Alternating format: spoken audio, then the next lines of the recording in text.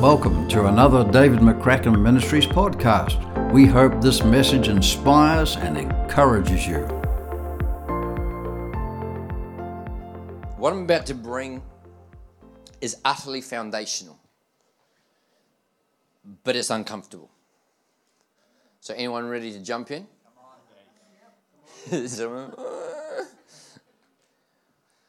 God gave me a statement and then started unpacking. So I just want to lean into this. I just want to follow through and go with the flow here because God's downloaded lots to me on this. And here's the statement I heard for us this afternoon. And it's completely different to what Sal was talking about, but it's on the foundation. And another thing I loved about what Sally shared is when there's the removing going, always go back to the character and the nature of God. Isn't that good? Wasn't that good? When something happens, it's not what's he removing, but God is doing something. God is a giver by nature. Come on, stay in the nature of God. Can we do that? Yeah. So let's start there. Let's start there right now. The nature of God. For God so loved the world that he... Come on, shout it out. For God so loved the world that he... He gave his one and only Son that whoever believes in him shall not perish but have what? He did not send his Son into the world to condemn the world but to save the world through him. This is his heart. He's a giver. The Bible says he came to seek and save the lost. Isn't that what the Bible says? Doesn't it say that it's his will that none should perish? Come on, we don't need to pray about whether we need to pray about someone getting saved. We don't need to have that conversation. We don't need to ask God his will on what he's already stated as his will. And sometimes we are a little bit too almost like God hasn't laid that upon my heart. If it's in his word, then it's on his heart. Can I hear an amen to that? And so I want to bring us back to his stated intention for you and for me as leaders in the house of God. And I want you to lean in and allow the Spirit to take us deep. Here's the statement I heard that started this all off for us this afternoon. I heard this statement. There's a question mark at the end of the statement, okay? Making friends or making disciples? Making friends or making disciples? Can we go there? Yeah. Making friends, or you mean making friends and making disciples? No, that's not what the Lord said to me. He said making friends or making disciples. Hey, they're both great, but what is the priority of our focus as leaders in the house of God? Is it making friends or is it making disciples? Can we lean in deep? We're ready to jump off the high diving platform here tonight? Okay, praise God. Let's start. And half the scriptures that I've got down here, Sally mentioned in her last thing. So I'll take that as thus saith the Lord. Amen. Matthew 4, verse 18 to 20. Babe, can I have just one of those waters open? Thanks. Matthew 4, 18 to 20. As Jesus was walking beside the Sea of Galilee, he saw two brothers, Simon called Peter and his brother Andrew. They were casting a net into the lake, for they were fishermen. I love it that the fact that it clarifies they were casting a net because they were fishermen. I didn't, but even in that, there's something in there. They were professional fishermen. It wasn't just a hobby. This is what they did. I want to tell you that God wants to call you in what you're doing. And it goes on in verse 19, Jesus called to them and said, come, follow me. Everyone say, follow me. Follow me. Everyone say, follow Jesus. Follow Jesus. That's right, I'm going to keep you engaged. All right, okay, cool. Feel free to keep on talking out loud here. Come, follow me, Jesus said, and I will send you out to fish for people. Come, follow me. And I will send you out to fish for people. I'll make you fishers of men, New King James says. At once, everyone say at once. They left their nets and followed him. That's a big deal. Come on, guys. This is their livelihood. Here's a man that they didn't even know, but there's something in them that responded to the Spirit of God. Look beyond natural words to what the Spirit is doing. Come on, recognize the Spirit when he rocks up in your life and he says something. And my question to you at the start is, at once, how quickly do you obey? God spoke to me years ago and told me what maturity is. Maturity is the length of time between hearing God and obeying God. I'll just let that settle in for a minute. Maturity is not whether you obey God, because here, if God's spoken and 15 years later you obey, that ain't real mature. But if over time on your walk with God, your speed of obedience is increasing from your hearing, then you're maturing. Abraham, God said, take your son, your only son, the son I gave you, the promise I gave you, the one that I promised it, I gave it, the one through whom I prophesied all the nations of the world will be blessed. Take him and lay him down and sacrifice him. I don't know that you and I are going to get a bigger instruction than that. And it says the next morning, Abraham got up and set out. I'm going, wow, didn't you want to pray about that for 3 or 4 weeks, Abraham? He goes, I've heard the voice of God. These guys are fishermen. That's all they did. Here comes a stranger. Something in their heart leaps. We have to leave. And they immediately, at once, they left their nets and followed him. Some of you guys are going to call you out of your jobs over coming years. How quickly will you obey? Some of you guys and girls, guys is generic, God is going to call you out of your department that you lead. How quickly will you obey? God's going to call you out of your comfort zone. There you go. Here's the word of the Lord. God wants to obliterate your comfort zone. That wasn't just directly there. You just happened to be in the firing line. God wants to obliterate your comfort zone. God did not die for you to be comfortable. He didn't. And so I'm going to have to move way quicker than this. But no, I'm not in a rush. I got all day. Praise the name of Jesus. So this is the scripture. Come, follow me, and I will send you out to fish for people. I reckon that we should make a new rule, Jeremy, that we always get to drink coffee when we're preaching. It's a good thing. Here's the first thing. Thus saith the Lord. Amen. That came from heaven to earth, that revelation just then. Hebrews, that's right. Jeremy, that's you, bro. Okay, come follow me. Let's just step through this. And yeah, I'm teaching, but prophetically, just we want to lean in here. Come follow me. What is that? It's a call to be a disciple. Come follow me. Come follow me. Do you notice that from the very start, Jesus didn't outline what that looked like on a flow chart, on a PowerPoint? He didn't give them a 32-page contract with a whole bunch of disclaimers. He said, come follow me. We've got to get past, can I just say this in love? We've got to get past knowing all the details of what God is calling us to before we say yes. Yeah. Discipleship is following Jesus. Not accepting Jesus, following Jesus. Way more people accept Jesus than follow Jesus. Discipleship is about following, not just accepting. A disciple, by very definition in the Greek, is a student, a learner, a pupil.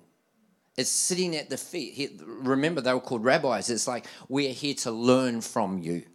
Not just to pray to you, not just to dictate to you, not just to buddy up to you. No, I actually want to learn. Show me the way in which to live and walk.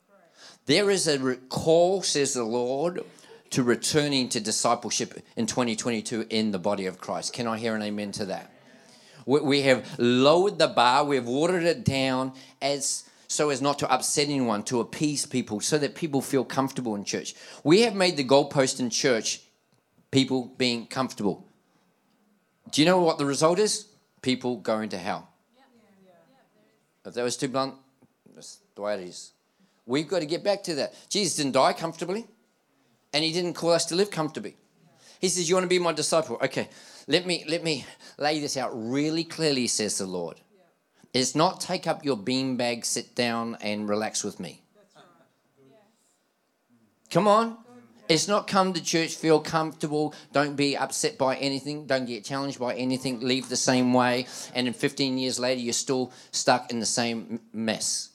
That's not Jesus' way. I wonder if we're not entering into freedom because we haven't picked up discipleship.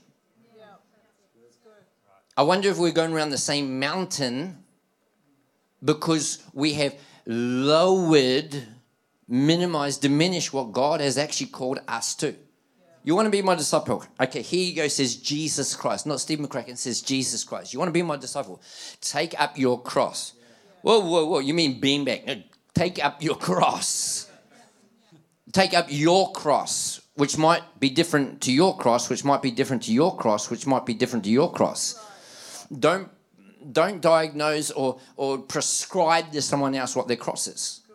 We've all got a cross to bear. We've all got a cross to bear. And cross is painful.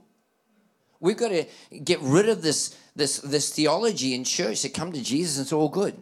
He goes, in this world you're going to have tribulation, you're going to have trials. Be a good cheer, I've overcome it, but you're going to have it. Come on, these things are going to happen. He says, you want to be my disciple? To deny yourself. Sorry, I said take up your cross. It's deny yourself, which is the starting point of Luke 22:42. Not my will, let yours be done, Father. This is not about what I want. I would love to see a breakout of this in the church. People coming to church, not what I want, but what God wants this morning. Not what song I want, but what God wants. Come on. Not what sermon I want, but what sermon God wants.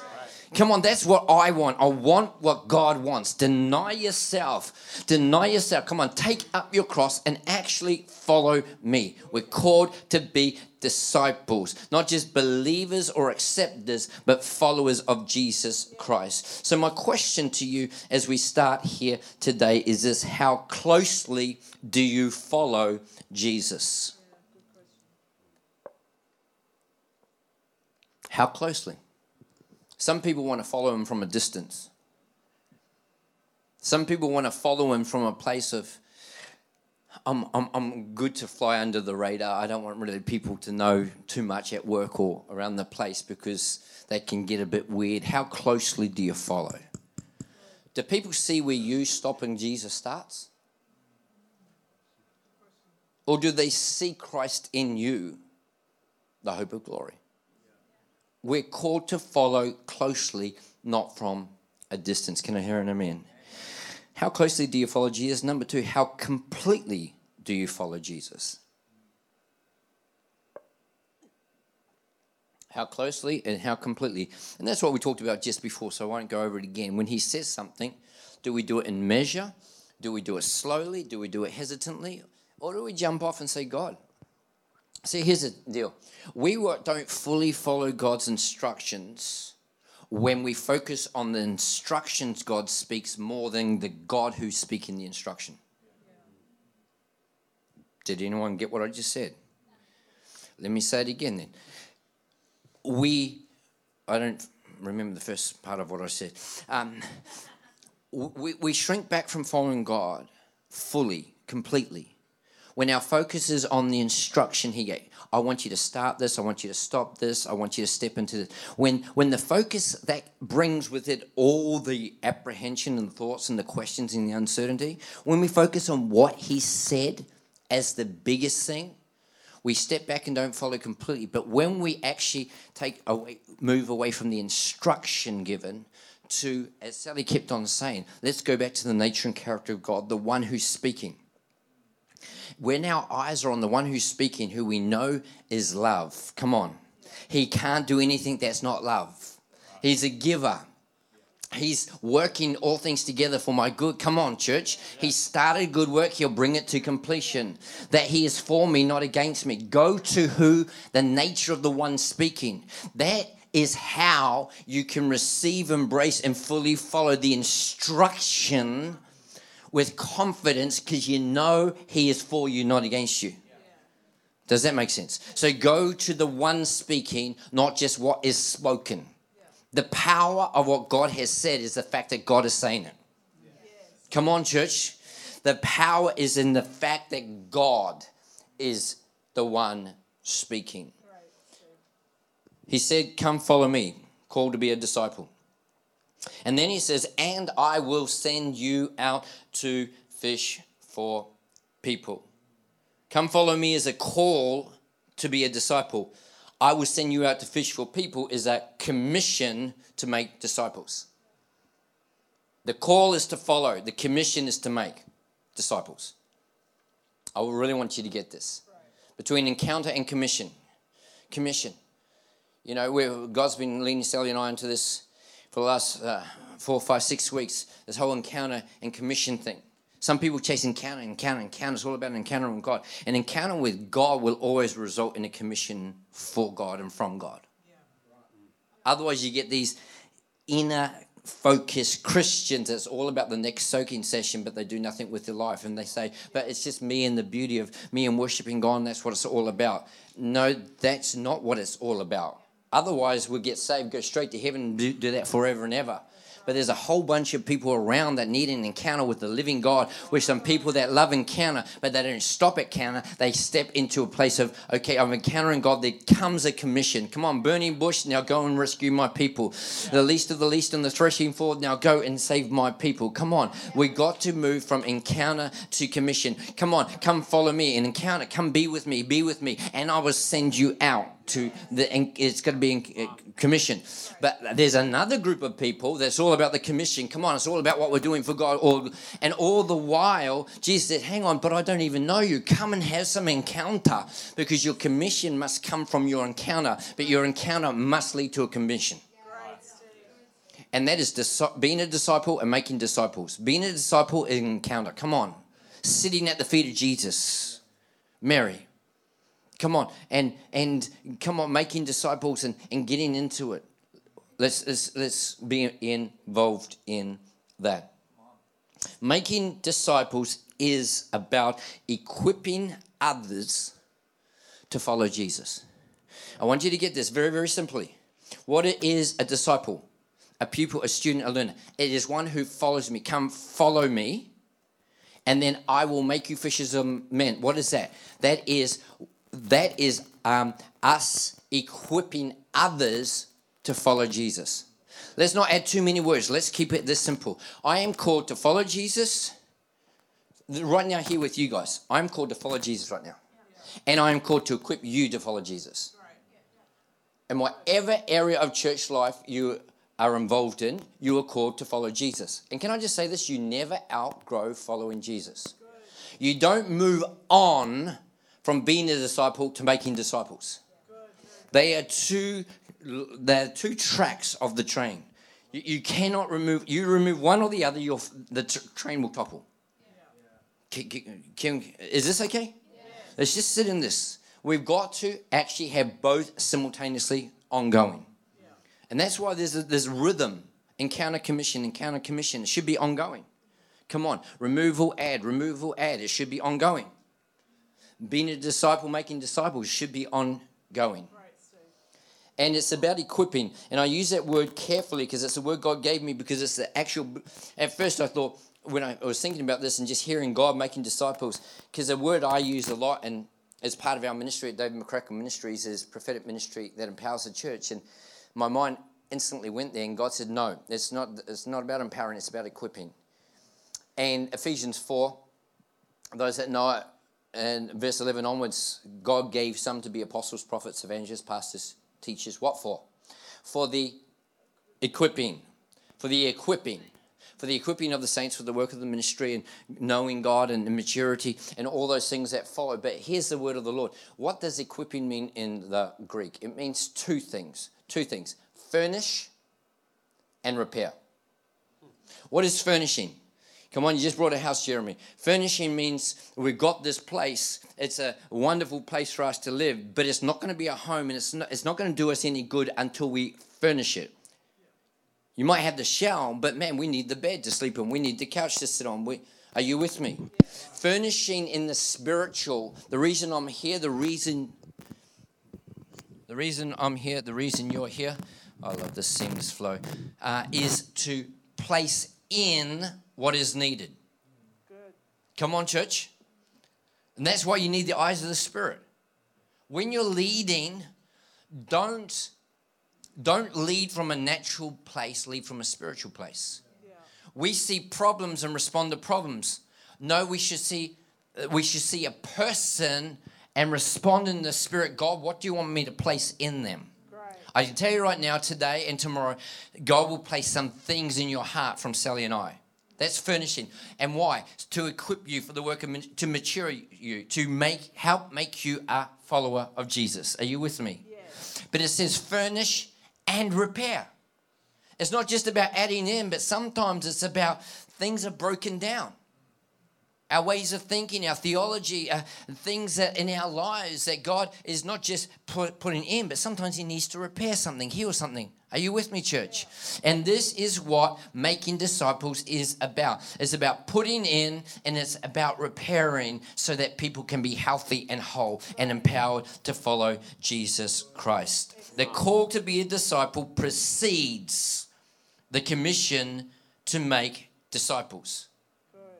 Come follow me, and I will make you fishers of men. He didn't say, I want to make you fishers of men, so come follow me. It's not about the goal. We got to keep the main thing, and the first thing, the first thing. Come follow me. I'm calling you back to following Jesus. Is that okay? Yeah, good. When I say following Jesus, you might say, but I'm a Christian. I'm not saying being a Christian. I'm saying being a disciple. Good, Steve. Do you know that I can't tell you exact, it's in Acts, I think it might be around there. Do you like that? 11, 16, something like that. But in Acts, where there's Antioch, it has this thing, this place where Paul and them are there in Antioch, and they're teaching for 2 years. And at the end of 2 years, it says, the Christians sitting there, it says, and the Christians were first called disciples at Antioch. They were Christians. They had 2 years just sitting under Paul and the apostles, and they're learning and receiving. What's that? A pupil, a student. Yeah. And then they were called disciples because they had a posture of learning. Yeah. Can I call us back to this posture of learning? This posture of learning. The call to be a disciple precedes the commission to make disciples. So we must follow before we lead. Can I hear an amen? Can I hear an amen? But we must also follow as we lead. It's not just before, now I've moved on. We're not a disciple, now I'm going to move on to making disciples. I think I've laid that pretty clearly. Yeah. It's the continuing. It's like and it's not just parallel, it's this continual rhythm. I'm walking with God, and I'm equipping others to walk with God. I hope you remember that language. The commission to make disciples will always be the result of the call to be a disciple. The commission to make disciples, get the language, will always, everyone say always, will always be the result of the call to be a disciple. That means, and this is what the Lord said to me, there comes a point that if we are not being a disciple, there comes a point that we are not being a disciple if we are not making disciples. Yeah. This is where the rubber hits the road. If you're a follower of Jesus Christ, wonderful. Jesus set the pattern. Come follow me, and I will make you fishers of men. The whole way through the Gospels and then into the epistles is about, I'm going to send you out. Come on, he sent out the 12, he sent out the 72.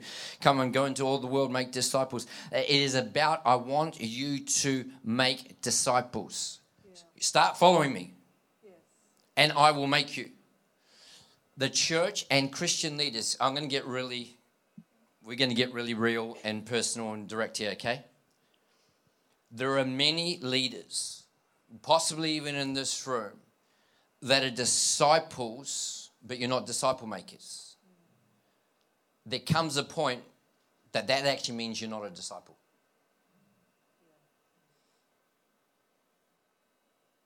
Because disciples make disciples. There is a flow on, a healthy apple tree will produce apples. There comes a point that if it never produces apples, it's not a healthy apple tree. That's right. That's good, Steve. Follow me, and I'll send you out to make disciples. Yeah, good.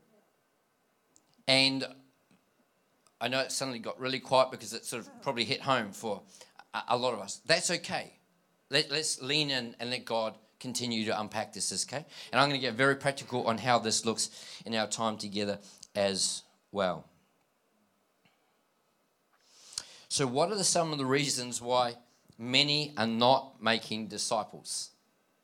Because many here go, I know we're called to do that, but I'm not really doing that. So let's go back to the original statement that God said, making friends or making disciples. One problem, and probably one of the main reasons that many don't make disciples, beyond the fact that that's not me, that's too big for me, I don't know what to do, which we'll talk about that. But one of the main reasons why many don't make disciples is because we focus too much on being liked. Yeah, wow.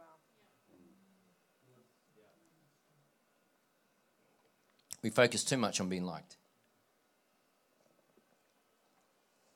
So let's lean into this.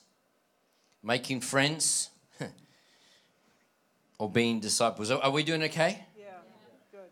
I pray there's a weightiness on this, but not a heavy condemnation. Is this good, Aaron? God is calling the church back to this. Why? Because he never left it. Yeah. Well, he never left it. And again, I don't want to attack anything. But I also don't want to be vague and we go, what's he actually talking about? So if I'm ever specific, it's because I don't want to leave you with vagueness. Yeah. Making people feel comfortable in church should never be the goal. That's right. Seeker, sensitive, and I'm not anti that, what was in Rick Warren's heart when he birthed that and all that sort of stuff. I'm talking about when it goes to the whole focus.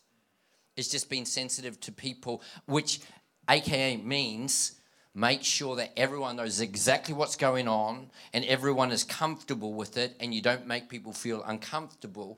And what we've done is tone down the spirituality to perpetuate the natural feelings of, I like this place. Yeah. Have you read what happened when Jesus spoke Yeah. and Jesus ministered? That's right. Religious people hated it. His own disciples, when he started to talk language, talk about seeker sensitive, eat my flesh and drink my blood. Yeah. With no explanation.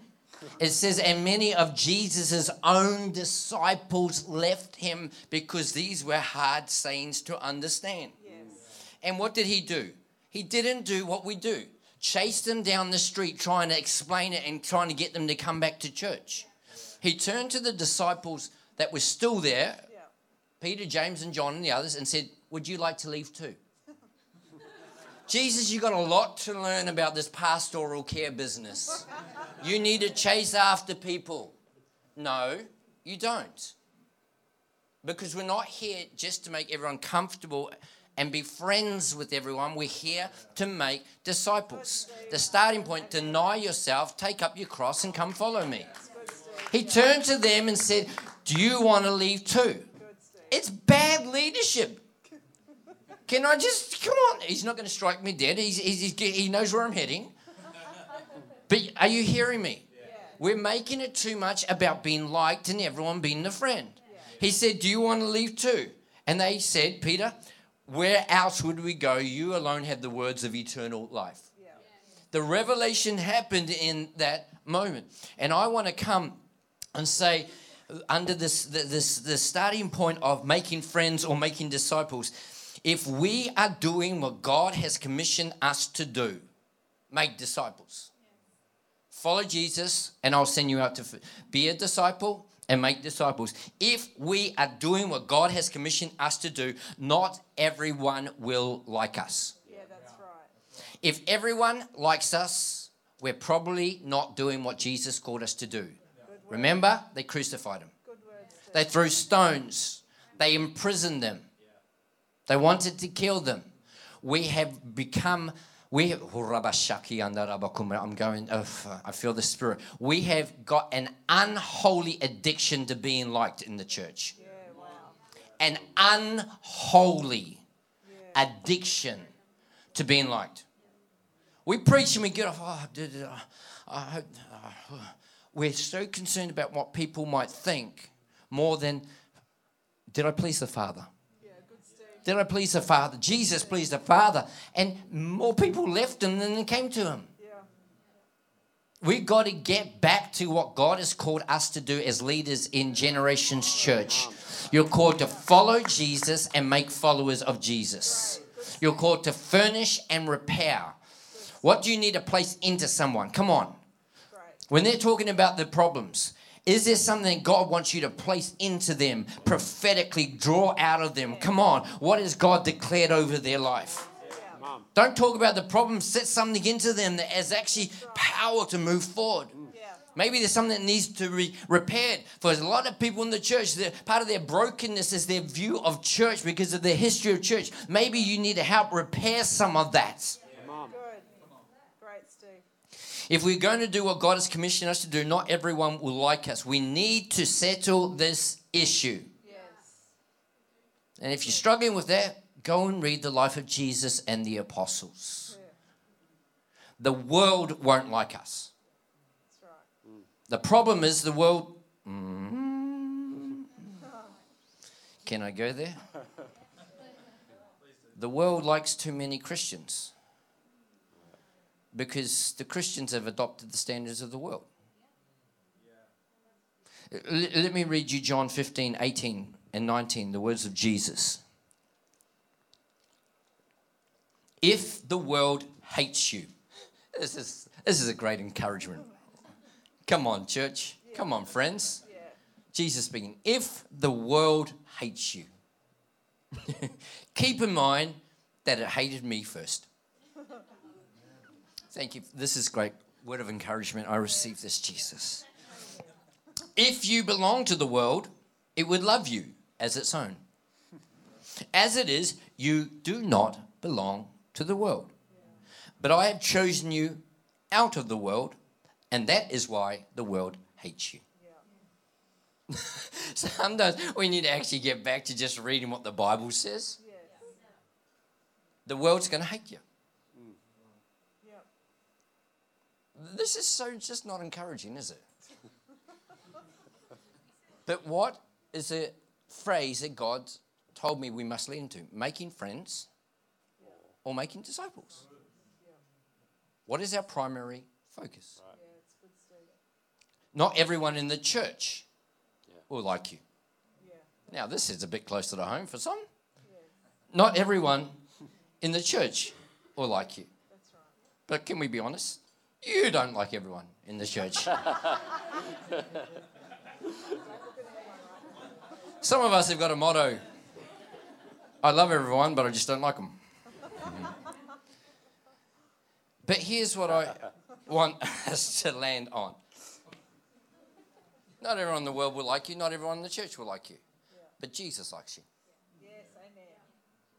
And Jesus calls you friend. Right. We're going back to making friends as our focus or making disciples. We can land on the right place of making disciples if we settle the issue that I'm actually a friend of God. Right. Yeah. So it's not about me making friends with everyone. It's me knowing that I'm a friend of God. That empowers me to make disciples no matter what. Right. John 15, verse 15 and 16. Jesus speaking again, I no longer call you servants. Isn't that good news? Because the servant does not know his master's business. Instead, I have called you friends. Yeah, Everyone say Jesus. Everyone say Jesus, has called me friend. Has called me. Say it again. Jesus, has called me friend. For everything that I learned, Jesus, from my Father, I have made known to you. Isn't that good? You did not choose me, but I chose you.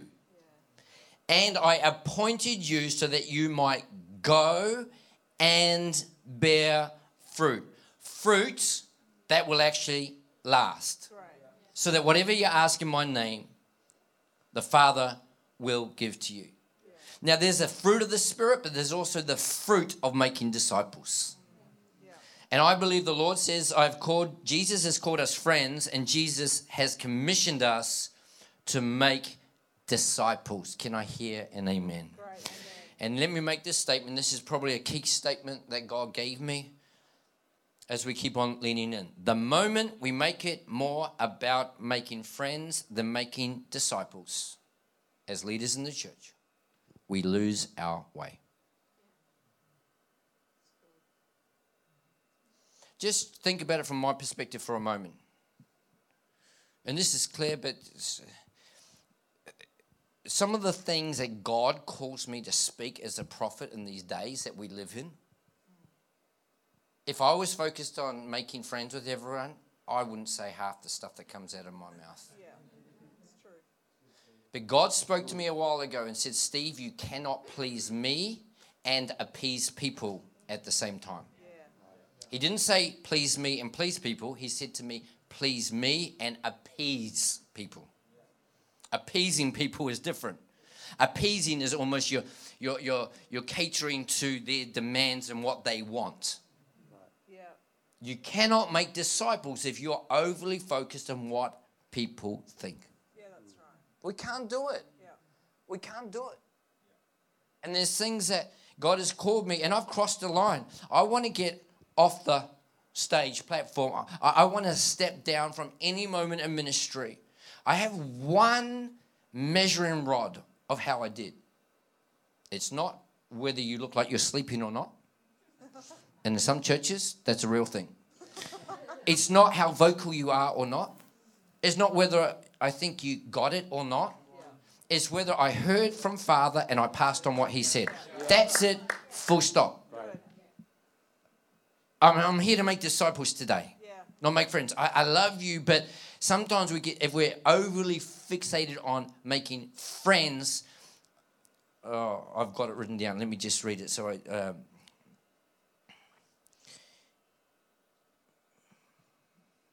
praise God. So why is this important to keep in mind? Okay, here's the statement. It was the next statement in my notes. So there you go. Because there are certain things. The reason why making disciples has got to be, and I'm not saying not making friends. It's a great thing. It's a wonderful. He who has friends must show himself friendly, okay? Jesus was a friend of sinners, okay? But he didn't allow the pursuit of friendship being liked and that to stop him from the greater focus of making disciples. Yes. Are you hearing me? I'm not putting down friendship. I'm elevating discipleship. And he says this because there are certain things you won't say or do if your primary focus is on making friends. That Father may require you to say and do if your primary focus is on making disciples. Yeah, good. Say that again. Okay. Because there are certain things the reason why this is important to keep in mind is because there are certain things you won't say or do if your primary focus is on making friends. If I say this right now, they're going to get upset. They're not going to like this. That Father may require you to say and do if your primary focus is on making disciples. Now, I'm going to give you an example that's an extreme example, and it's an example I don't encourage you to follow. Jesus' focus with Peter was not just to be his best buddy. Yeah. It was to make a disciple. So at one time when Peter had in mind the things of God in Matthew 16, and when he asked him, who do you say I am? He said, you are the Messiah, the Christ, the Son of the living God, verse 17. And Jesus says, you are so blessed because you got this revelation from my Father in heaven.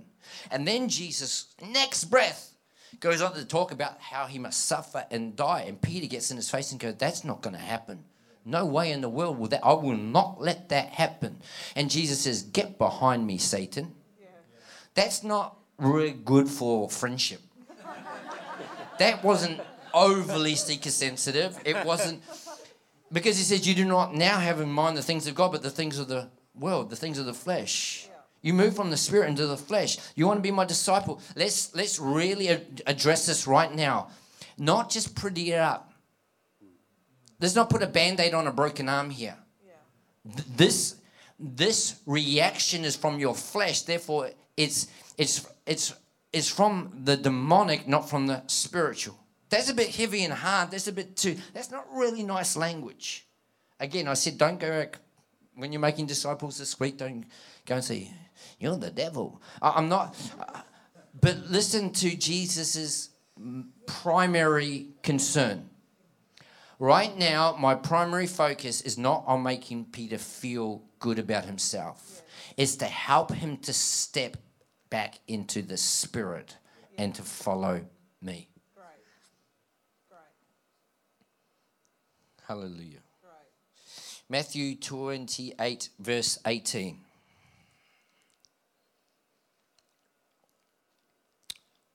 To 20. Then Jesus came to them and said, all authority in heaven and on earth has been given to me. Therefore, go and what? Go and make disciples of all nations, baptizing them in the name of the Father and of the Son and of the Holy Spirit, and teaching them to obey everything that I commanded you. Yeah. And surely I am with you always to the very end of the age. Teaching people to obey what God has actually said, discipleship. Good. Not everyone likes that. Yes. And we live in a time where people are saying, just talk all about grace and love. Don't talk about sin. Don't talk about any of that stuff. That's not.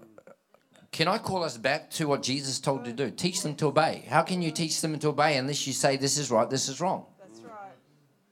Let's come back to God's way, Yes. not a polluted, defiled way that has been a mishandling of God's word. That's right. Sometimes the easy road is the less loving road. If we're going to make disciples and we want to take the easy road, sometimes we perpetuate people's brokenness because we don't go to the core of the matter, the heart of the issue. And that's what Jesus masterfully did with Peter. Come on, Peter, that's the wrong spirit right now. So remember, we are commissioned to equip people to follow Jesus. I reckon Peter learned a lesson that day. Man, look how quickly I can go from the spirit to the flesh. Mate, you're the Messiah. No, you're not going to do that. Yeah. Wow. Thank you, Jesus, for pointing out how quickly. Yes. Do you know, I have to guard against this with this in my hand. That might surprise you. I stopped myself mid-sentence ministering last weekend in Adelaide, and we were there on the Sunday morning. And I was just feeling God download. I never even got to my message. I just walked and downloaded. The whole time what God was saying, and it was hitting some pretty serious issues. It's just, and again, I wasn't there to make friends and make the disciples. But as I said one thing, stuff rose up on the inside of me because I'm a guy that I've got a heightened sense of justice, right? And some of the stuff that's in the world today and some of the stuff that the government's pushing on us and some of the stuff that people are celebrating and people are bashing, it gets under my skin, anyone else. Yeah. And I was speaking by divine revelation, but then I caught myself in a moment right now, and I did not. I said it. I just stopped. Right now, I could easily step into the flesh. Yeah. Right. And I could start to hit this from a natural perspective. So I stopped myself and said, okay, Holy Spirit, where do I go with this? And then I kept in step with the Holy Spirit. Can I say I have to practice this myself regularly? Yeah. I see things on the news. In a moment, I can go from spirit to flesh, flesh to spirit. Anyone else, or are you just looking at me like, ooh, you're a bad person? Come on. You hear about something that happens in someone's life, in the life of the church, what happens to a leader, what happens to someone else, how quickly we can go from the spirit to the flesh and call the flesh spiritual and call it righteous anger, but it's actually us really acting like Peter. No, that ain't going to happen. Come on. Peter pulling out the sword and taking off someone's ear, it wasn't in the spirit. It was, Jesus said, put that away. I didn't tell you to do that. Yeah. Can I encourage us to keep in step with the spirits? And part of that is teaching people to obey. The correct focus is I am a friend of God, therefore I will make disciples. Right. Now, it's half past, we've got half an hour left. Does anyone need to get up and take a couple minutes and stretch? Okay, the no's have it. Okay, see you, Jeremy. Thanks for coming. We're back here tomorrow morning. 4. Oh, okay. Oh, yeah.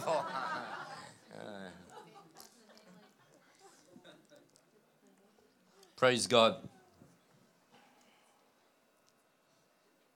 Okay, one more passage that I want to talk practically in the last half an hour. What does making disciples look like, all right? But John 21, 15 to 17, again, it's another scripture Sally mentioned before.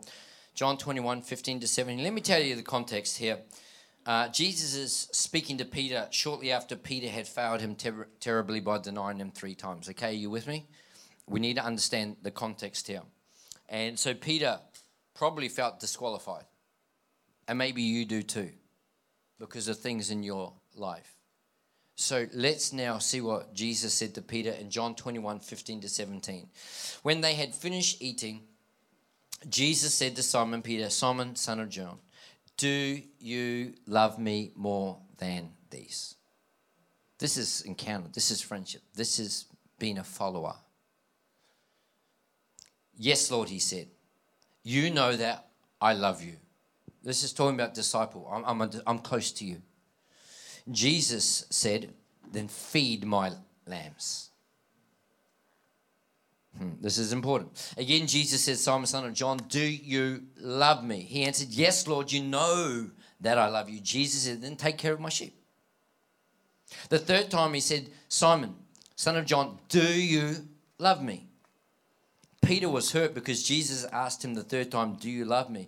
And he said, Lord, you know all things. You know that I love you.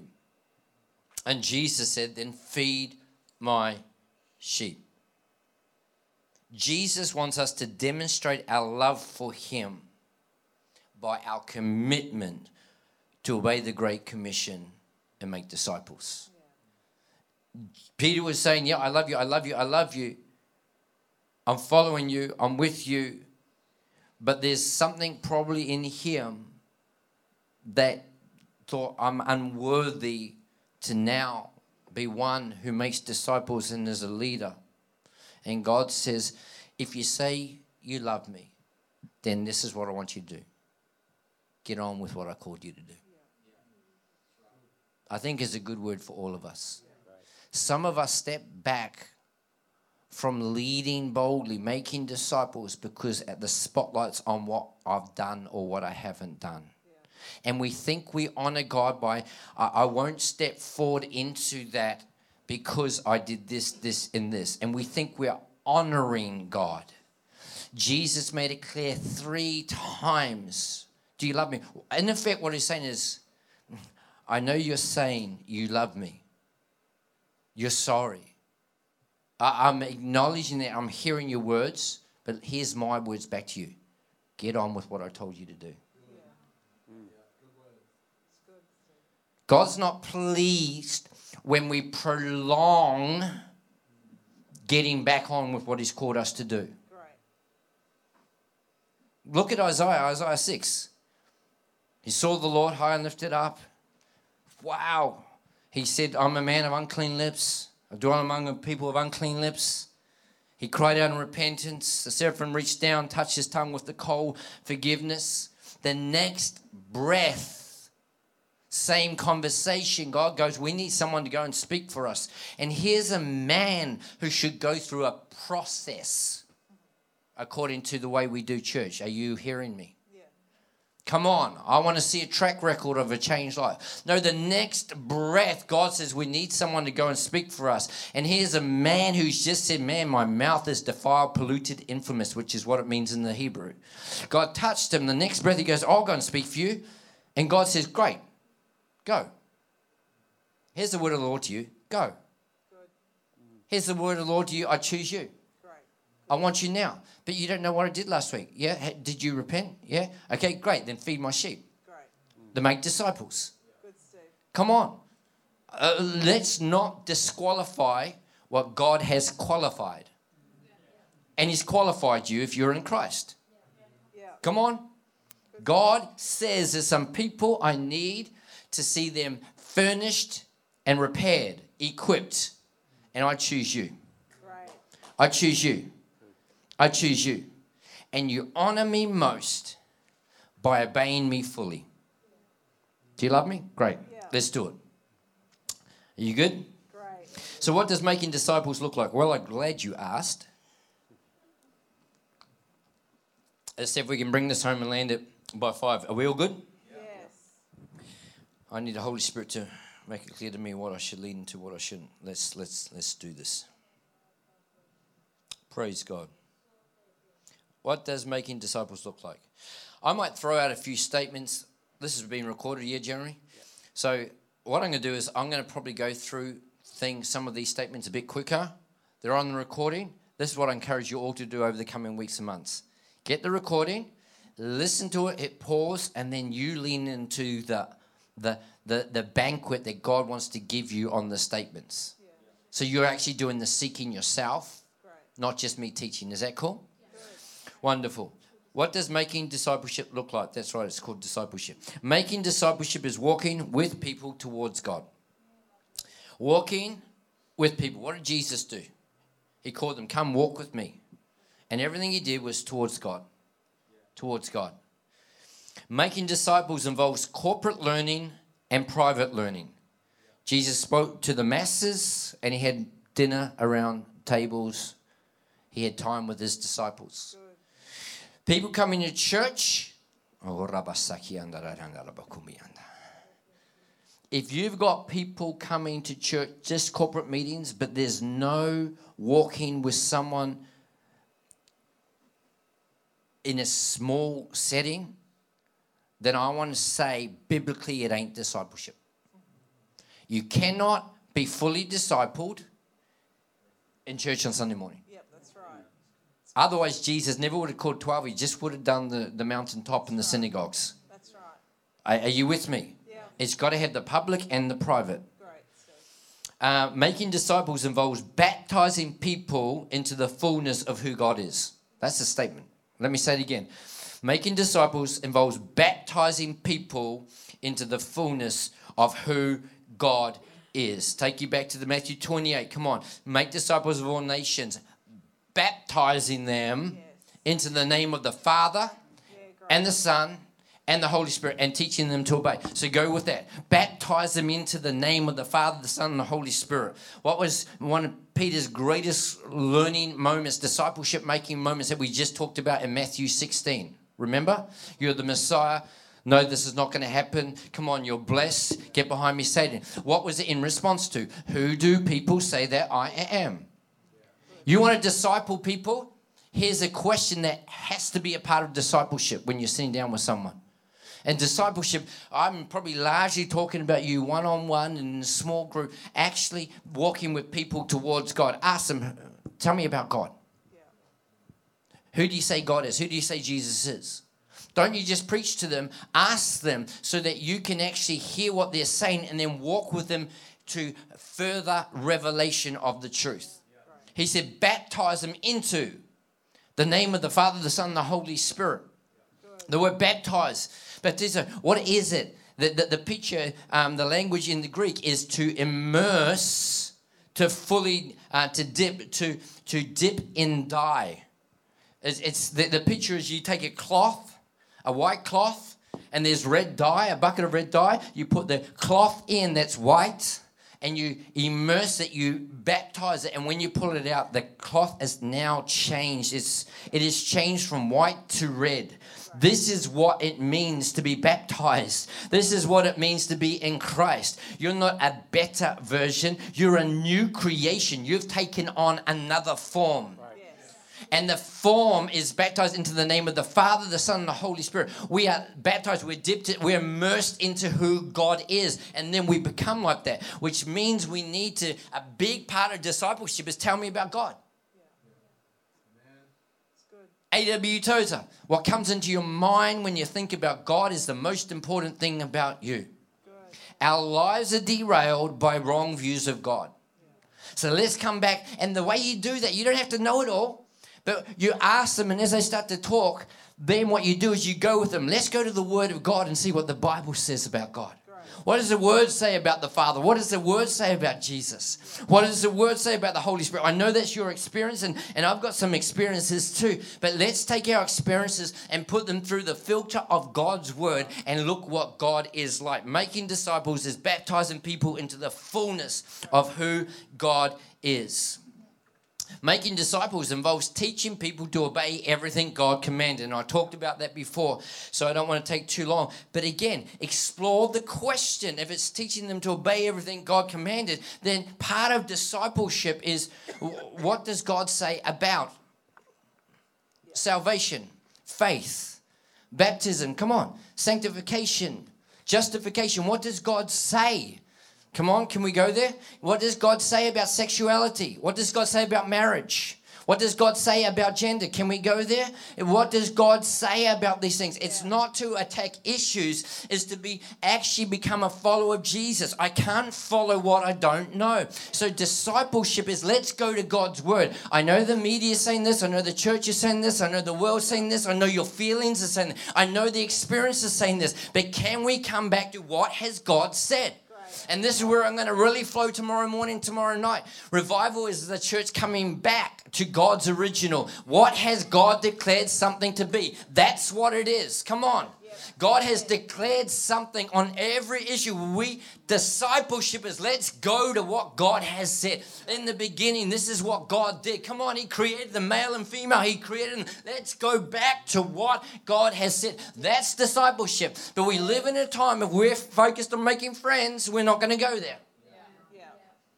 That's right. That's good, Steve. So let me ask you a question. Let me just make this statement here.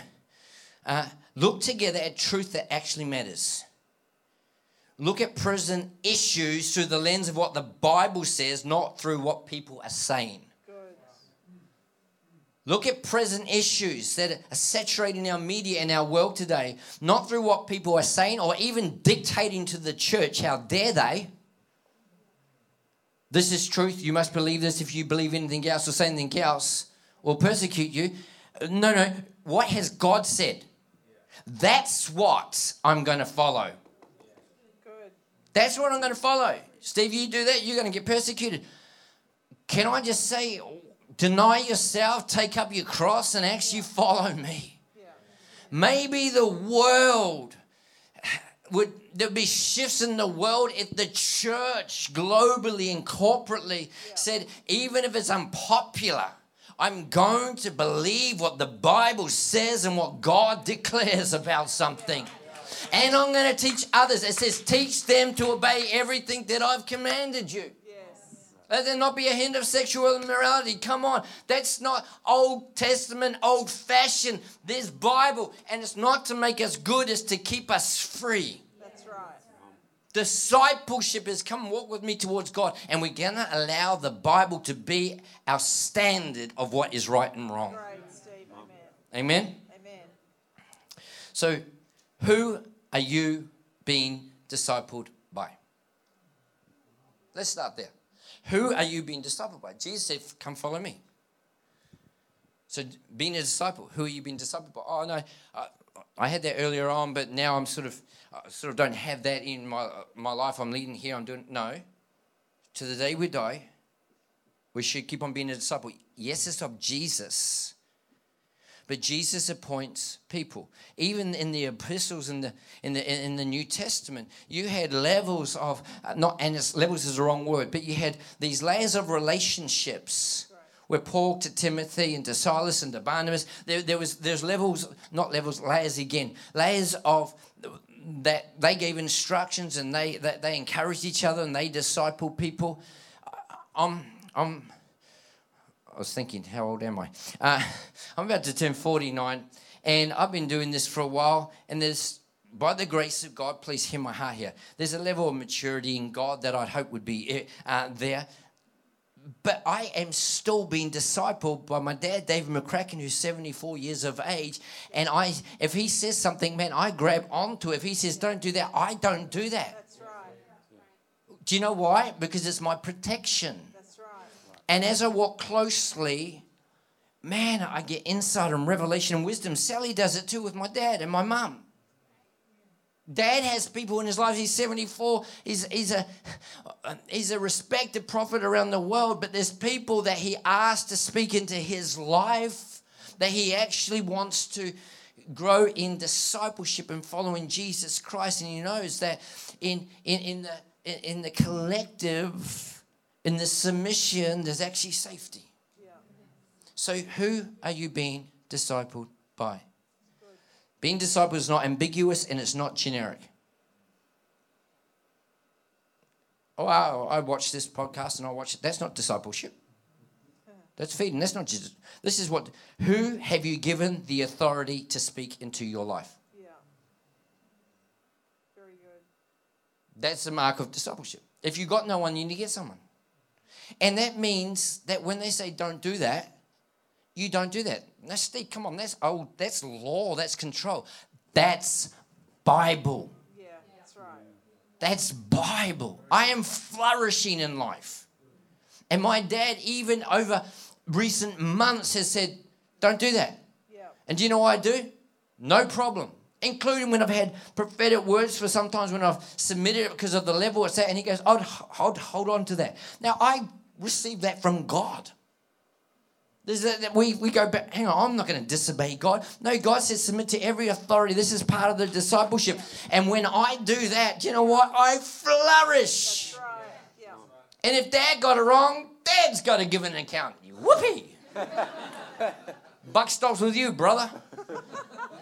Because there's a spiritual principle. He gets that and I get that. That's right. I flourish because I'm not a lone ranger. Because when you don't submit, you're actually open to the attacks of the enemy much more than when you're protected by someone that you're walking with that has the right to say don't. Yeah. That's right. Do that. That's good, Steve. Great word. So who have you given the authority to speak into your life? Because a disciple submits to their teacher's authority. Good. And you don't submit unless there's a disagreement. So if you want to do something and they say no, and you come under it, that's submission. If you want to do something and they want you to do something, that's not submission, that's agreement. Yeah. But you know what? God needs to continually refine our hearts.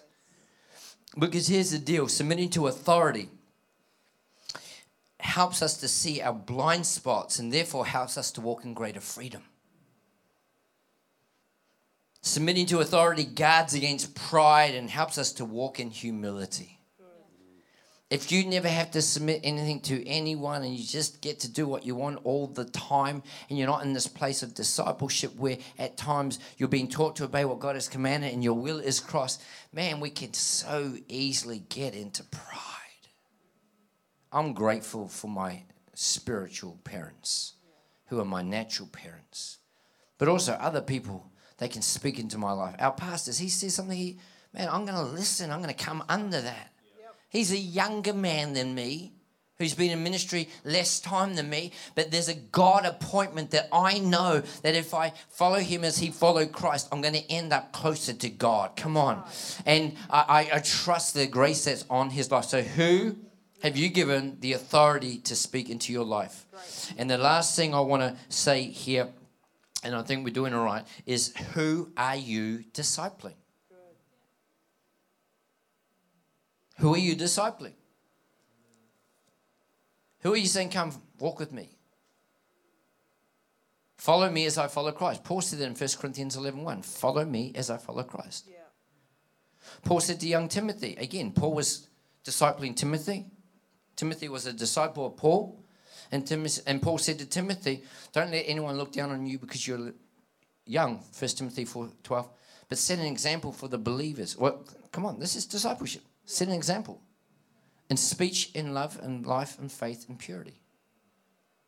Watch your life and your doctrine closely. Persevere in these because you'll save yourself and those who hear you. Discipleship. Yeah, great. What I speak here is only one half of the equation. How I live life is the other half. And some people have this polished but not that polished. It's follow me as I follow Christ. Yeah. And I want to ask you, who are you discipling? Yeah, good. Discipling others takes intentionality. Again, you're not going to fall into it. Discipling others involves living a life worth following. Let me just make these statements. Discipling others involves speaking prophetically into God's intention for them. Jesus was good at this. He called out of them what God had placed in them. Sit with people. Sit over a coffee. We need older people discipling younger people. We need younger people discipling younger people. Come on. It's not an age thing. Again, Paul said to Timothy, don't make this about age right now. Come on, set an example. Set an example. Live a life worth following. But it's also the prophetically calling out. Here's the deal. Most of the people you sit down with that maybe God is calling you to disciple, they're already hard enough on themselves. They're already against themselves. Maybe you need to help them. Maybe part of what God's calling you to do, show them how I see them. Show them what I've placed in them. Show them what I've called them to. Show them, pull out the gifts and the graces of God. Come on, pull out of them what God has put in. That can't be natural sight. That's got to be spiritual sight. Come on, this is what we're called to do. Yes. Call out what God has put in. Maybe that's a great definition for discipleship. Call out what God has put in. Great, Steve. Discipling others, and this is work, making friends or making disciples. Discipling others involves correction and direction when necessary. It's not legalism, it's biblical. Come on. If you read the epistles again, Paul writing to the churches and writing to leaders, he says, I've heard about this. That shouldn't be that like that. Come on. We used to do that when we lived outside of Christ. But now we're in Christ. We don't do that anymore. What's that? Discipleship. Yeah. But we live in a time that people are saying, you can't talk about that. Just talk about grace. I would do that if the Bible said to do that. That's right. Jesus said to the woman caught in adultery, they say, I don't condemn you. People say, see, it's all about that. But then he says, go and sin no more. Yeah. Which means, I'm saying this is a sin. Yep. Otherwise, we got to take the whole counsel of the Word of God. Paul, in the letter to the churches and discipleship focus, come on, put this off, put this on. This shouldn't be named among us. This is teaching them to obey. Yeah. Not to make them good, not from the place of legalism, but from the place of freedom. Yeah. We've got to represent the heart of God. Yeah. Correction and direction. See, we won't go there if it's about just being liked. Yes. But if it's, I want to help you to follow Jesus. Yeah. That unforgiveness, let's go on a journey where we can hand that to God. Yeah. That's actually love. That's right. That's actually love. Yeah, you know, that the way you're treating your wife or the way you're speaking to that person, that doesn't represent the heart of the God that we walk with. Let's talk about what's going on here. Let's walk to a place where our conversation will be seasoned with grace. Yes. Let no unwholesome talk come out of our mouth. Come on. What does the Bible say about our tongue? What does the Bible say about our words? That's discipleship. Great. Discipleship is not a 12-week course where we just teach about things and go on. It's walking with people. God can use that as part of it. But again, that's the corporate. How about the personal? A lot of discipleship is done one-on-one. Yeah. So who are you discipling? Who are you discipling? Discipling others is always fueled by a love and a holy sense of divine commission. Yeah. The primary commission of a godly leader is to make disciples, not to lead a department or to make decisions. I'm almost done. I need you to hear this last part. I had a pastor interstate recently talked to me from an eldership point of view. They didn't have a youth leader at the time. They said we needed a youth leader. The elders were pushing for it. This pastor was, well, we don't have anyone here, and was feeling, I'm not sure where to go with that, and was talking to me. Again, he's asked me to speak into his life. He's embraced me. He's a leader of a church, and he's asked me to speak in, what's that, discipleship. Yeah. I'm very intentional about that. So what do I do with him? I speak the truth in love, because that will help him move forward. Yeah. And I said to him, God was stirring some of this in me. And I said to him, how many of your elders are discipling people? Because we've got elders who want to appoint a youth leader, because then they can disciple the youth and we can pass it off to someone else. Yeah. All the while, we just make decisions about who we want to appoint. My question and my statement to him is, Shut down the conversation about appointing a youth leader and open up the conversation. Okay, elders, who are you discipling? Right. If every leader in this room was discipling someone, we wouldn't need as many departments.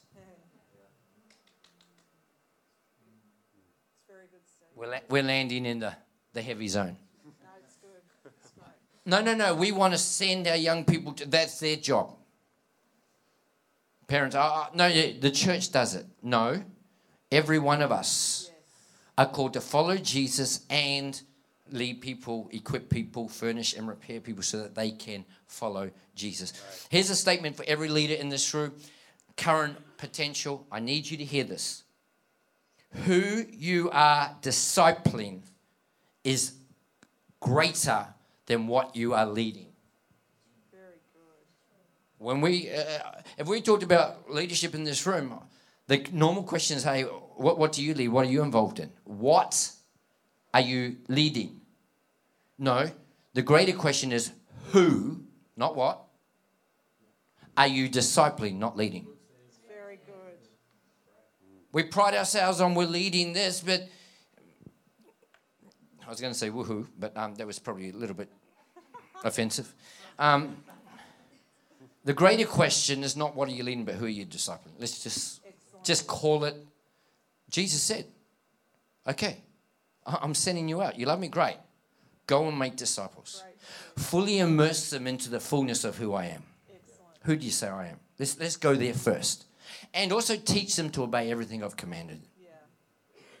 Let's get back to being a disciple and making disciple. Making friends or making disciples. Great, Steve. Very good. Are we good? Yes. Awesome. I believe that the church globally would look a lot different if every believer picked up the commission to make disciples as a personal commission from God. Yeah. Everyone in you, this room. Yeah. Our time's gone, and thankfully for you, I won't get round and look each of you in the eye individually. But in the spirit, that's exactly what I want to do right now as I close. Yeah. I want to look you in the eye and say, who are you being discipled by? Who have you given the right to speak into your life? That you trust their walk with God to the point that they say, no, that's not good, don't go there. You listen and do what they say. That's what I want you to look at this week. And number 2, you're in this room for a reason. Who are you discipling? I don't know that. I'm on the eldership, on the board. I lead this. Wonderful. We need you. But if you're not discipling, you're not obeying. Yeah.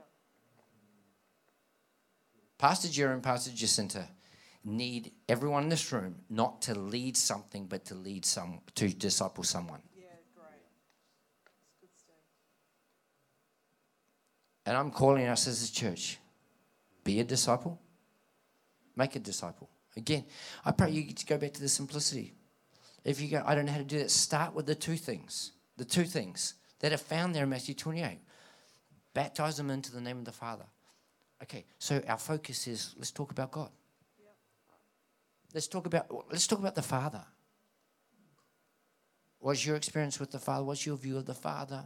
What does the Bible say about the Father? How about Jesus? What does the Bible say about Jesus? Let's go there and look at how he treated people, how he spoke to people. What did he accomplish for us? Let's talk about the Holy Spirit. Can we look at that together? Let's sit down at a cafe. Let's have a coffee. Let's spend a couple of hours and actually go to the Word. And don't dictate to them. Ask them questions. Jesus was masterful. He said, who do you say that I am? Yeah, good. And notice the starting point. Some say Elijah, some say Jeremiah, some say John the Baptist, some say one of the... In other words, everyone's got a different view. Beautiful. Starting point. Great. So how about you? Who do you say that I am? That's the best picture of discipleship right there. Yeah, that's right. The world says this about God. The world says this about Jesus. Great. How about you? Good. What do you say about Jesus? And when they start to speak and they say something that's in line with the truth, man, you're blessed. You've got that revelation from your Father in heaven. Don't rush on. What else does he say? Draw out of them and go into the word together. Amen. You need to be a disciple that's submitted to someone who's watching out for your soul. And you need to disciple others, not just lead something. Amen. Thanks for listening. For more content, head to our website, davidmccracken.org.